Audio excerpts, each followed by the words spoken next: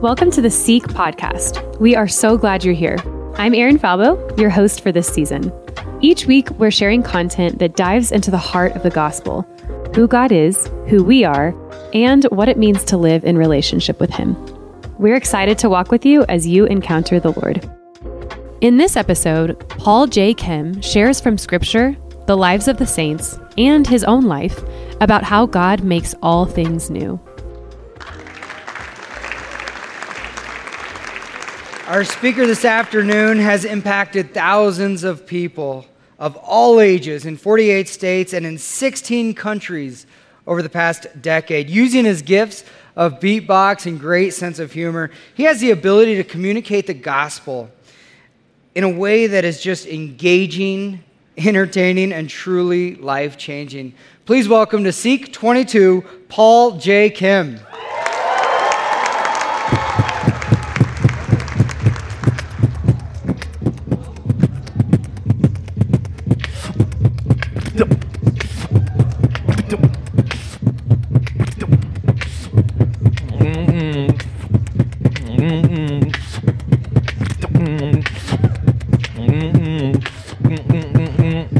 Seek 22, make some noise!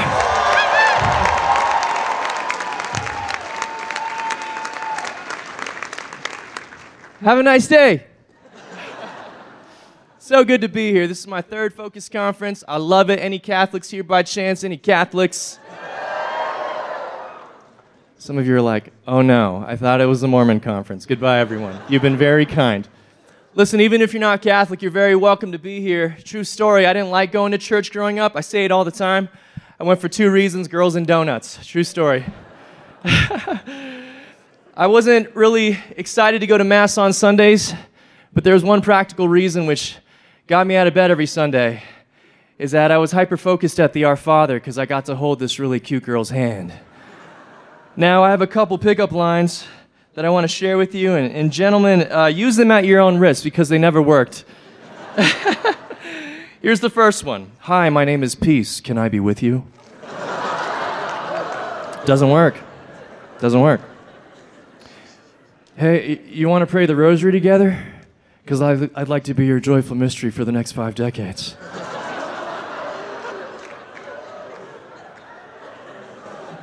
The Bible says, give drink to the thirsty and food to the hungry. How about I take you out for some dinner? It could work. Probably not. Dang, girl, I'm going to need Jesus to spit into my eyes because I'm blinded by your beauty. I don't know if that's very safe nowadays. Are you the sacrament of confirmation? Because you complete me. Like I said, they don't work, so don't do it.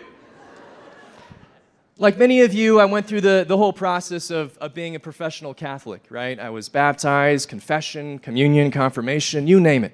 But here's a problem. I had no relationship with the person of Christ. See, rules without a relationship equals rebellion, and that's just a natural feature of a lot of people's lives. It's very unfortunate, but maybe you've heard it before. I travel a lot, and in my travels, I sit next to very interesting people, and we get into the conversation of, hey, what do you do for work? I'm like, I'm a Catholic speaker. Oh, you're a Catholic speaker? I was raised Catholic. But you know what's coming next? But I no longer attend. I've since progressed into a higher state of being. I don't need organized religion in my life.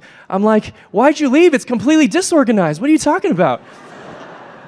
But seriously, it's, out of all the excuses I've heard as to why people no longer practice their Catholic faith, the reason is quite simple.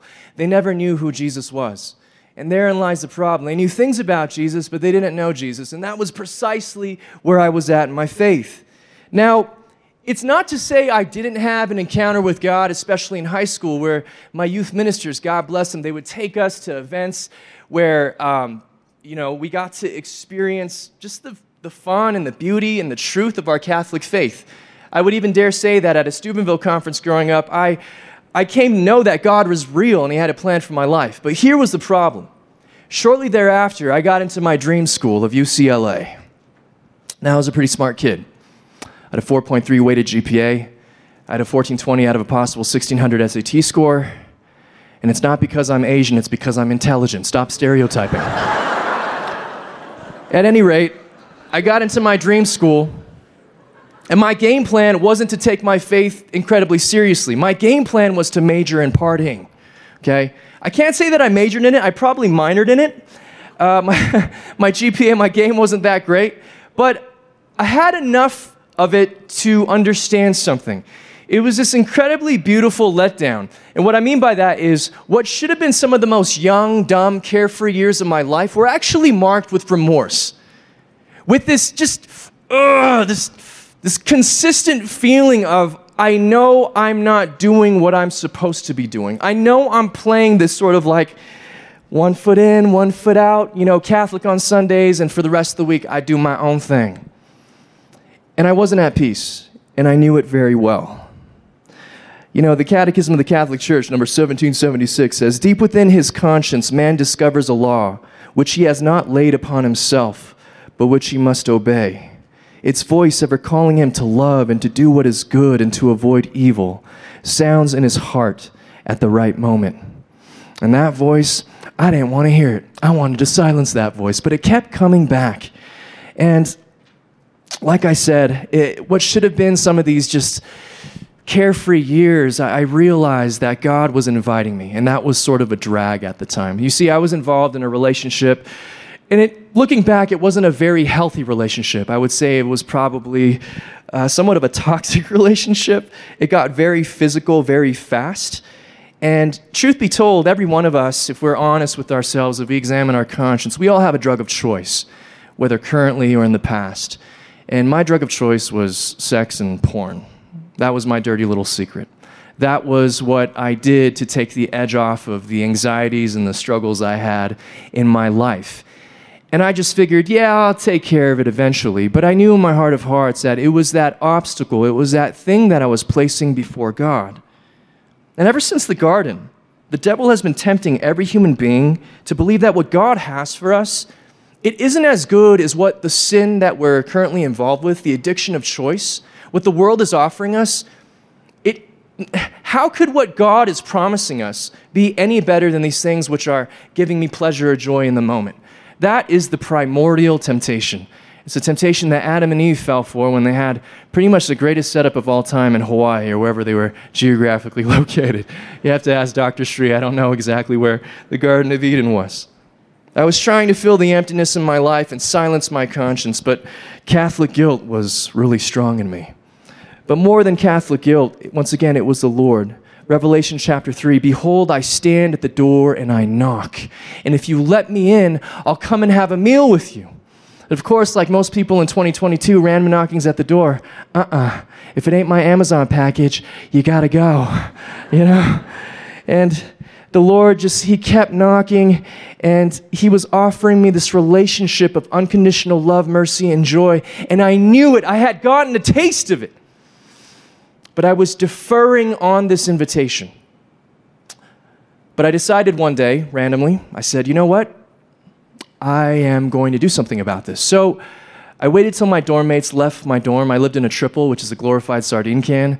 After these smelly dudes left, I took out my rosary starter kit. Do you guys know what a rosary starter kit is? It's essentially the trifold pamphlet that teaches you how to pray, and it has the glow-in-the-dark beads. That was the rosary starter kit. I took it out. And prior to this moment, I thought the rosary was a medieval torture device meant to bore you into heaven. But someone actually taught me that it was a meditative prayer that was supposed to help you dive into the mystery. And I got it out of the package. I knelt next to my bed, and I started praying. And awkward things started happening. For the next 20 minutes, I felt more peace, joy, and purpose than I did from a month's worth of screwing around. And then stranger things started happening. I came back to it. The next day I prayed it. And then the next day I prayed it. And even weirder things started happening. There were a couple moments, and I can count it on one hand, where out of nowhere I started smelling roses.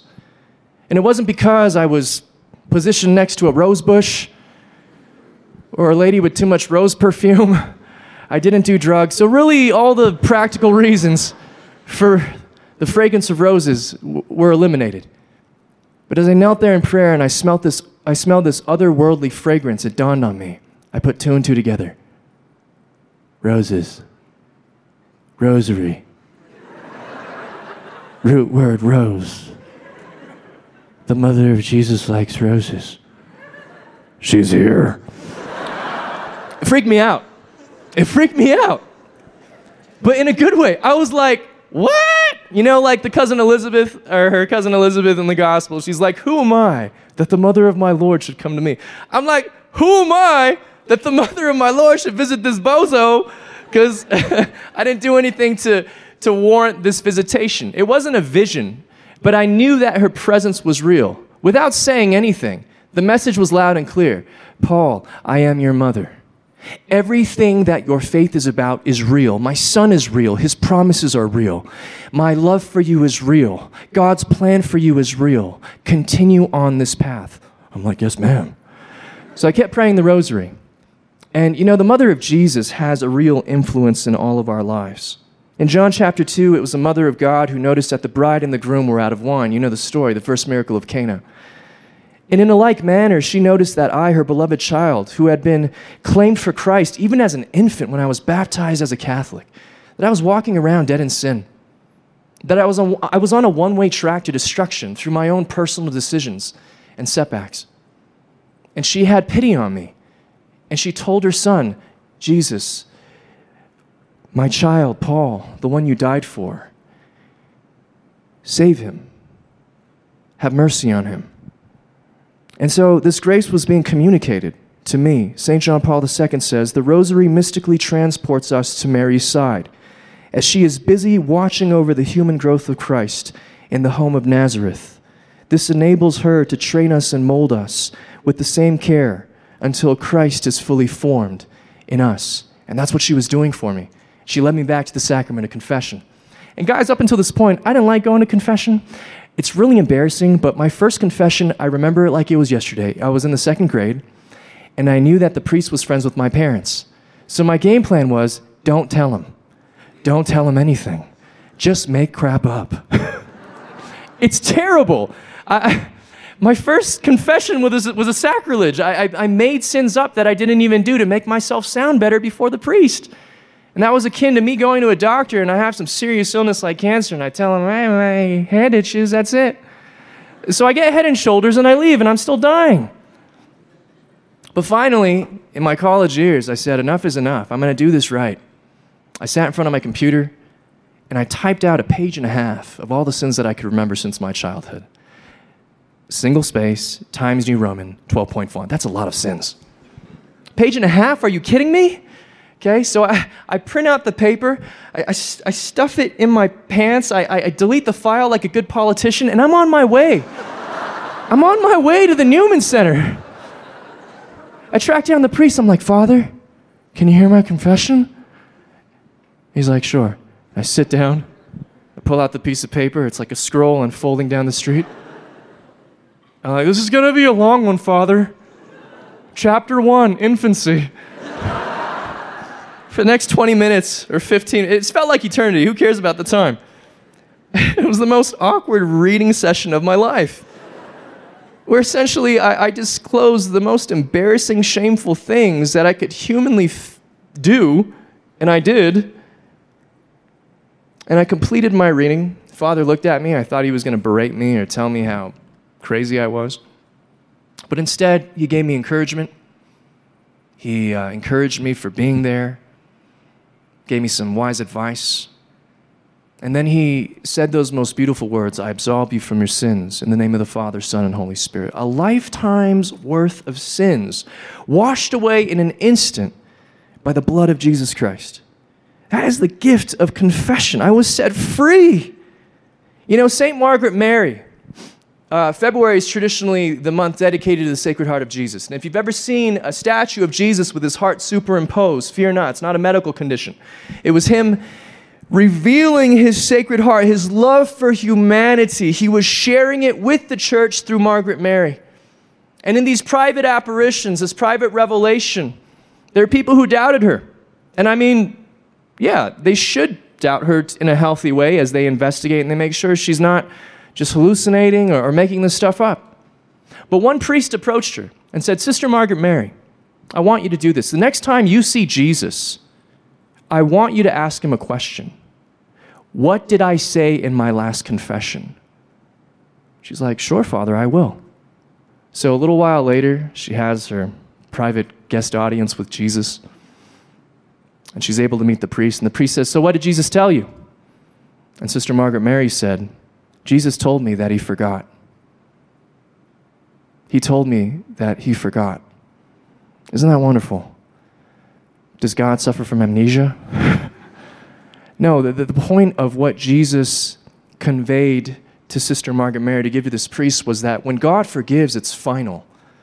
He's in the business of doing and accomplishing what he set out to do on the cross, which is to redeem us of our sins. You see, the world has a very particular way of sizing up and determining the value and worth of people, do they not? I mean, welcome to 2022, social media, it's a total crap storm, right? People are literally being canceled for things that they said and did like 15, 20 years ago. How is that sustainable? Because at a certain point, we're all going to go extinct like the dinosaurs. Because every single one of us has said or done things that we regret. Amen? We have the capacity to say and do things that are dumb and regrettable and sinful. But Jesus is not like the world. Jesus perceives this in a different light. Oh, you were into porn? You're a pervert, the world says. Oh, you slept around, you're dirty. Oh, you've been drunk and high, you're an addict, you're a drunk. Oh, that happened to you when you were growing up, you're damaged goods. You made that mistake in the past, you should be canceled. You went through what? You'll never recover, you're a statistic. You currently struggle with that issue? The world says you are your past. Your sins define you. You'll always be a victim because of what happened to you. This is the way the world operates. This is the way the world values people. And it's ironic because even for celebrities who are at the height of attention and admiration, it's just one single thing, action, mistake that they make. And the world that once hailed them and lauded them will crucify them the next weekend. You see, no one is immune from this very worldly way of sizing up a person's value. But it's very, very harmful. But God, he says, behold, I am making all things new. He says, my love and mercy define you. You're not a victim. You are a victor because of what I accomplished on the cross. Through my cross and resurrection, I set you free. I love that verse in the gospel where St. Peter, overwhelmed by this miracle that Christ performed in his boat, he says an honest prayer. He says, Lord, depart from me. I'm a sinful man, aka, Lord, I got problems. I've done things.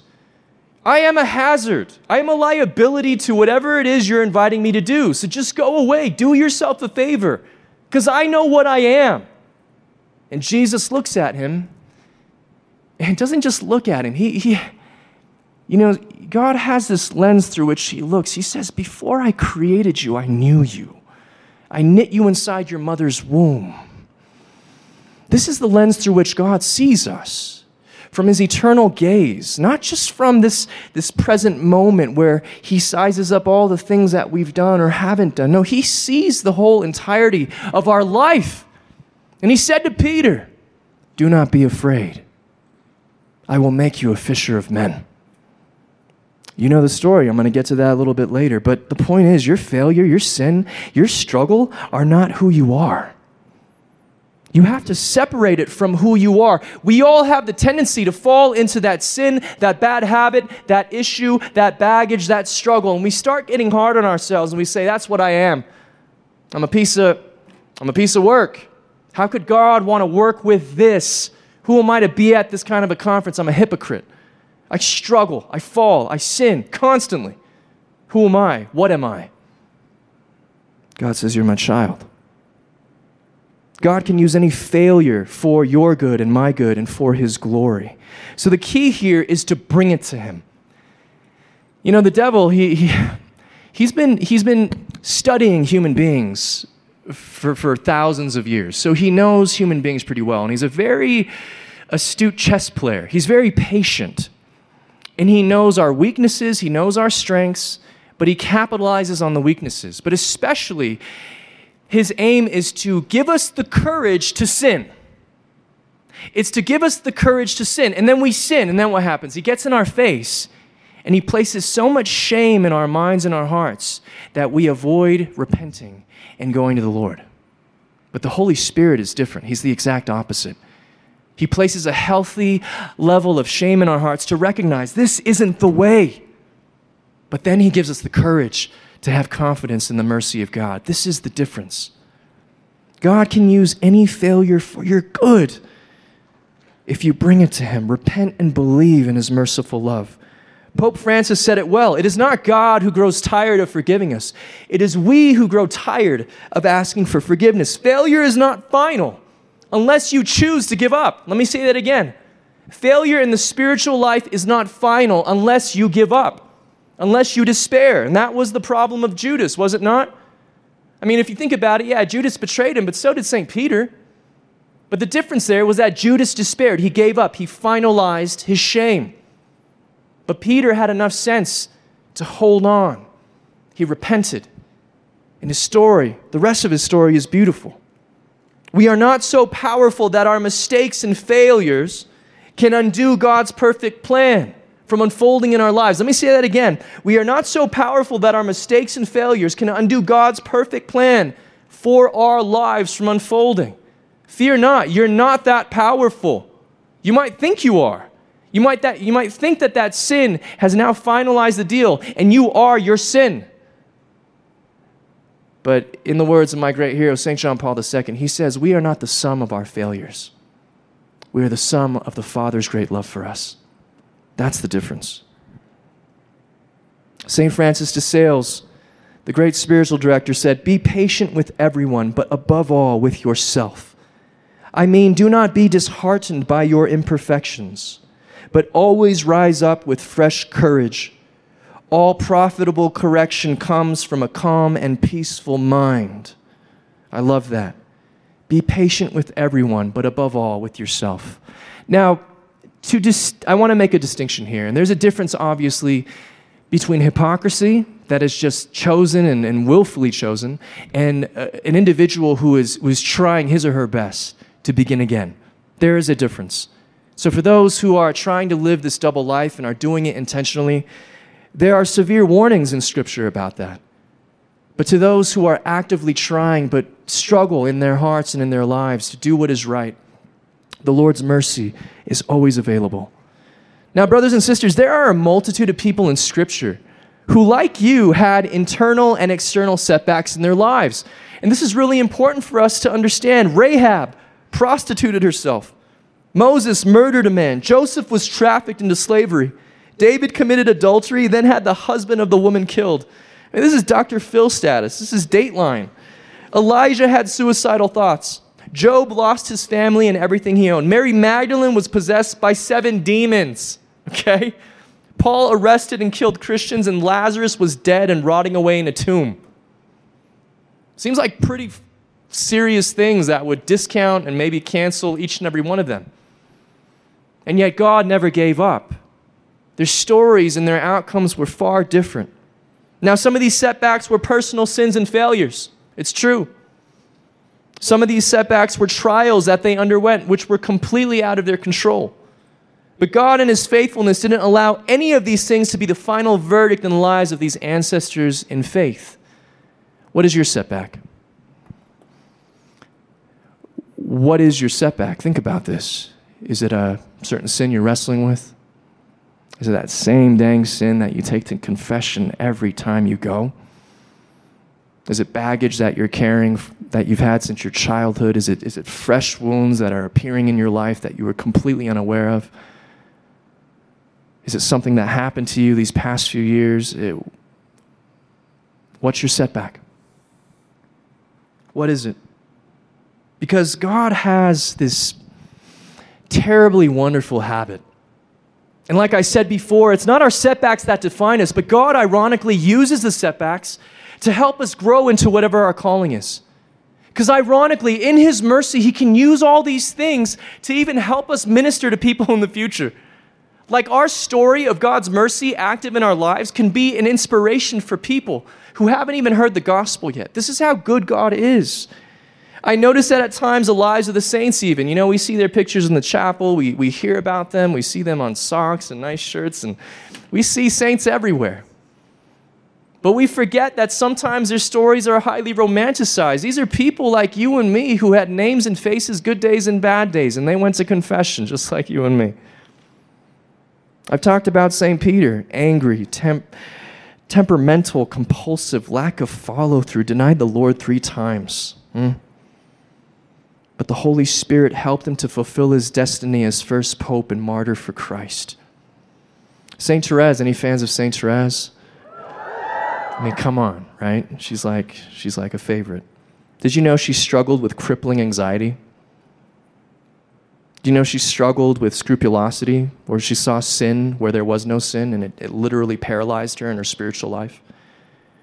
Did you know that she suffered from severe depression? Do you know that during her terminal battle with tuberculosis, she was even tempted at one point to kill herself by overdosing on pills? Did you know this? Doesn't sound very romantic. But St. Therese was given the grace to persevere, to push through these trials and these setbacks in her life. So much so that in her diary, Story of a Soul, God illustrates the fact that while, she was probably holier than a lot of us, she still had these real world problems that could have been the final mark on her life, but instead God carried her through. Maybe you've heard of St. John Paul II, who I mentioned earlier. This guy's life is so epic. If you don't know about his life, just read about him. He's so inspiring. His mother died when he was 9. His older brother died when he was 12. His father died when he was 20. He was completely orphaned in life as a 20-year-old. Now, you may have lost people in these past few years. I know it's been a tough time for a lot of folks, maybe even prior to that. Tragedy strikes, whether it's deserving or not. It's a feature of life. Death is real. And if anyone had a reason to be angry with God and bitter at life, it was John Paul II. He could have been like, God, who are you? You took everyone who I love away from me. What are you doing? Why would you do this to me? Why would you punish me in this way? And then to make matters worse, when his father died, the Nazis had invaded his country. I mean, we're talking about just bleakness. This is just like cause for despair at every level. But the faith that his parents instilled into his heart, the seeds of faith and hope that were planted into his life helped him to move forward. He found the courage to hold on to hope. He joined the underground seminary under the Nazi occupation. He went to an underground seminary the year after his father passed away.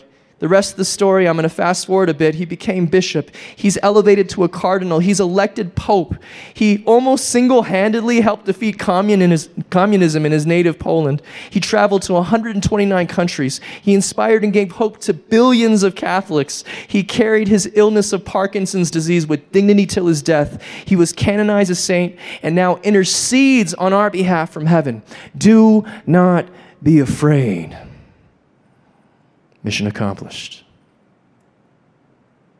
You see, the Word of God tells us that we are surrounded by a great cloud of witnesses, and these witnesses remind us that like us, they had setbacks.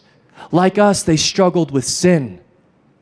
But if you continue that verse, it says, so we must literally shake off the sin that tries to bind itself to us, holding on to the hope that we too are called to eternal life. Brothers and sisters, years ago when my initial conversion started in college, I could not have the sense of foresight to imagine that this is what God would have for me. I'm sure if you go back and somehow you found out people who knew me and you tell them what I'm doing now, they'd probably laugh, and for good reason. I wouldn't blame them for that. But you see, with all of the baggage and the problems, God is still using these things to be glorified in me. I've been speaking full-time for the last decade. I've had a front row seat in witnessing God at work, transforming lives all around the world. And this isn't some sort of flex. This is me flexing on God, who is able to accomplish, and this is from Ephesians chapter 3, now to him who is able to immeasurably more than all we ask or imagine, according to his power that is at work within us. He is able to immeasurably accomplish more. To him be glory in the church and in Christ Jesus throughout all generations forever and ever. Amen. God is faithful. I'm still a work in progress, and so are you. And until the day we die, it will be the same story. But it will be the story of God's mercy, taking all of these elements in our life, good and bad, and bringing about a great and beautiful good from it. Some people ask me, Paul, did you always want to be a Catholic speaker? And obviously you know the answer now. Heck no. One of the earliest moments I had in church was, I think I was 7, and Mass ended, and I saw that the podium mic was still on. So I said, it's my time. I crawled up to the sanctuary. I dodged all the ladies and the sacristans, and I came up to the podium, and I went, and